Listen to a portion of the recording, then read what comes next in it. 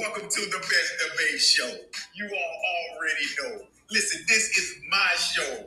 Hey, this right here is where past winners come to lose. Because one thing about me, I'll never lose to these fools. Welcome to the Winner Circle.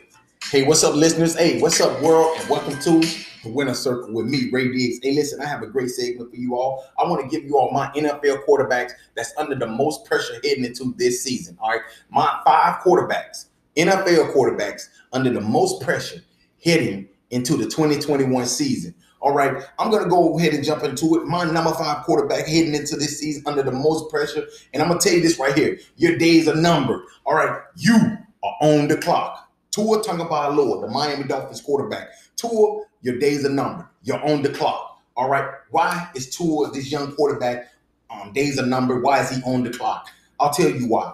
Brian Flores and the Miami Dolphins do not believe in this young quarterback. And the reason why, as you know, this offseason they were trying to trade for Deshaun Watson, a quarterback that they don't even know whether he's going to play this season or even next season. All right, so that is one thing. Second thing, they don't even make this young quarterback their captain. All right, you have to make your quarterback your captain because he's going to be the captain of your team. He's one of your captains, whether you want it, whether you like it or not. He's one of your captains. Those are the two things, or two reasons why I know Brian Flores and the Miami Dolphins don't have any faith that Tua Tagovailoa is their starting quarterback of the future. So Tua, your days are numbered. You are on the clock. All right, my number 4 quarterback, I got to go with Carson Wentz.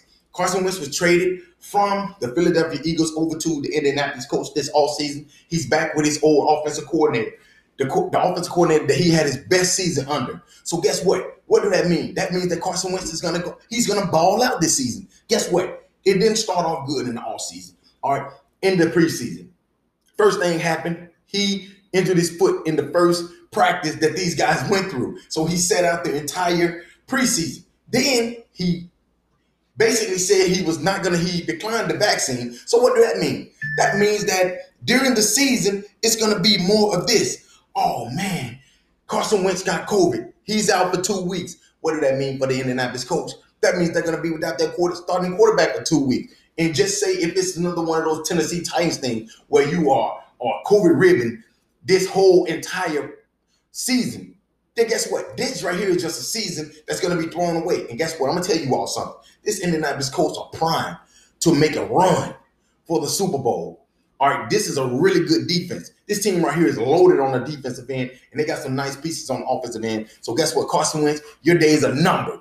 You are on the clock. My number 3, I hate to have to do it to my young rookie quarterback, but I have to do it. I got to put him on the clock. I have to put Mac Jones and Bill Belichick on the clock. Bill Belichick, Mac Jones, you're on the clock. Why is Bill Belichick? Why is Mac Jones? He's only a rookie. I'll tell you why. Bill Belichick pretty much pushed Tom Brady out the back door. He pushed him out, kicked him off the steps, and guess what? He landed on his feet down in Tampa Bay. Not only did he land on his feet, he won a Super Bowl in his first season. Bill Belichick did not even make the playoffs the first season without Tom Brady. So guess what the Patriots did? They go out, they spend all this money. They get a rookie quarterback. Guess what? Bill Belichick, you and Mac Jones, y'all days are numbered. You all are on the clock. Because if Tom Brady win a Super Bowl this season, that's 2 Super Bowls without you. You have to at least make the playoff. If you don't make the playoff this year and Tom Brady wins his second Super Bowl, it pretty much tells us that those seasons that Tom Brady was with the Patriots, it was 100% Tom Brady and 0% Bill Belichick because Tom Brady probably can win with anybody. You put him down there with Sycamore High School. He could probably lead them to a high school championship. I don't know. Maybe. I'm just saying. But just what? Bill Belichick, Mac Jones, you guys are on the clock. My number 3 quarterback, I got to go with Dak Prescott. Why am I going with Dak Prescott?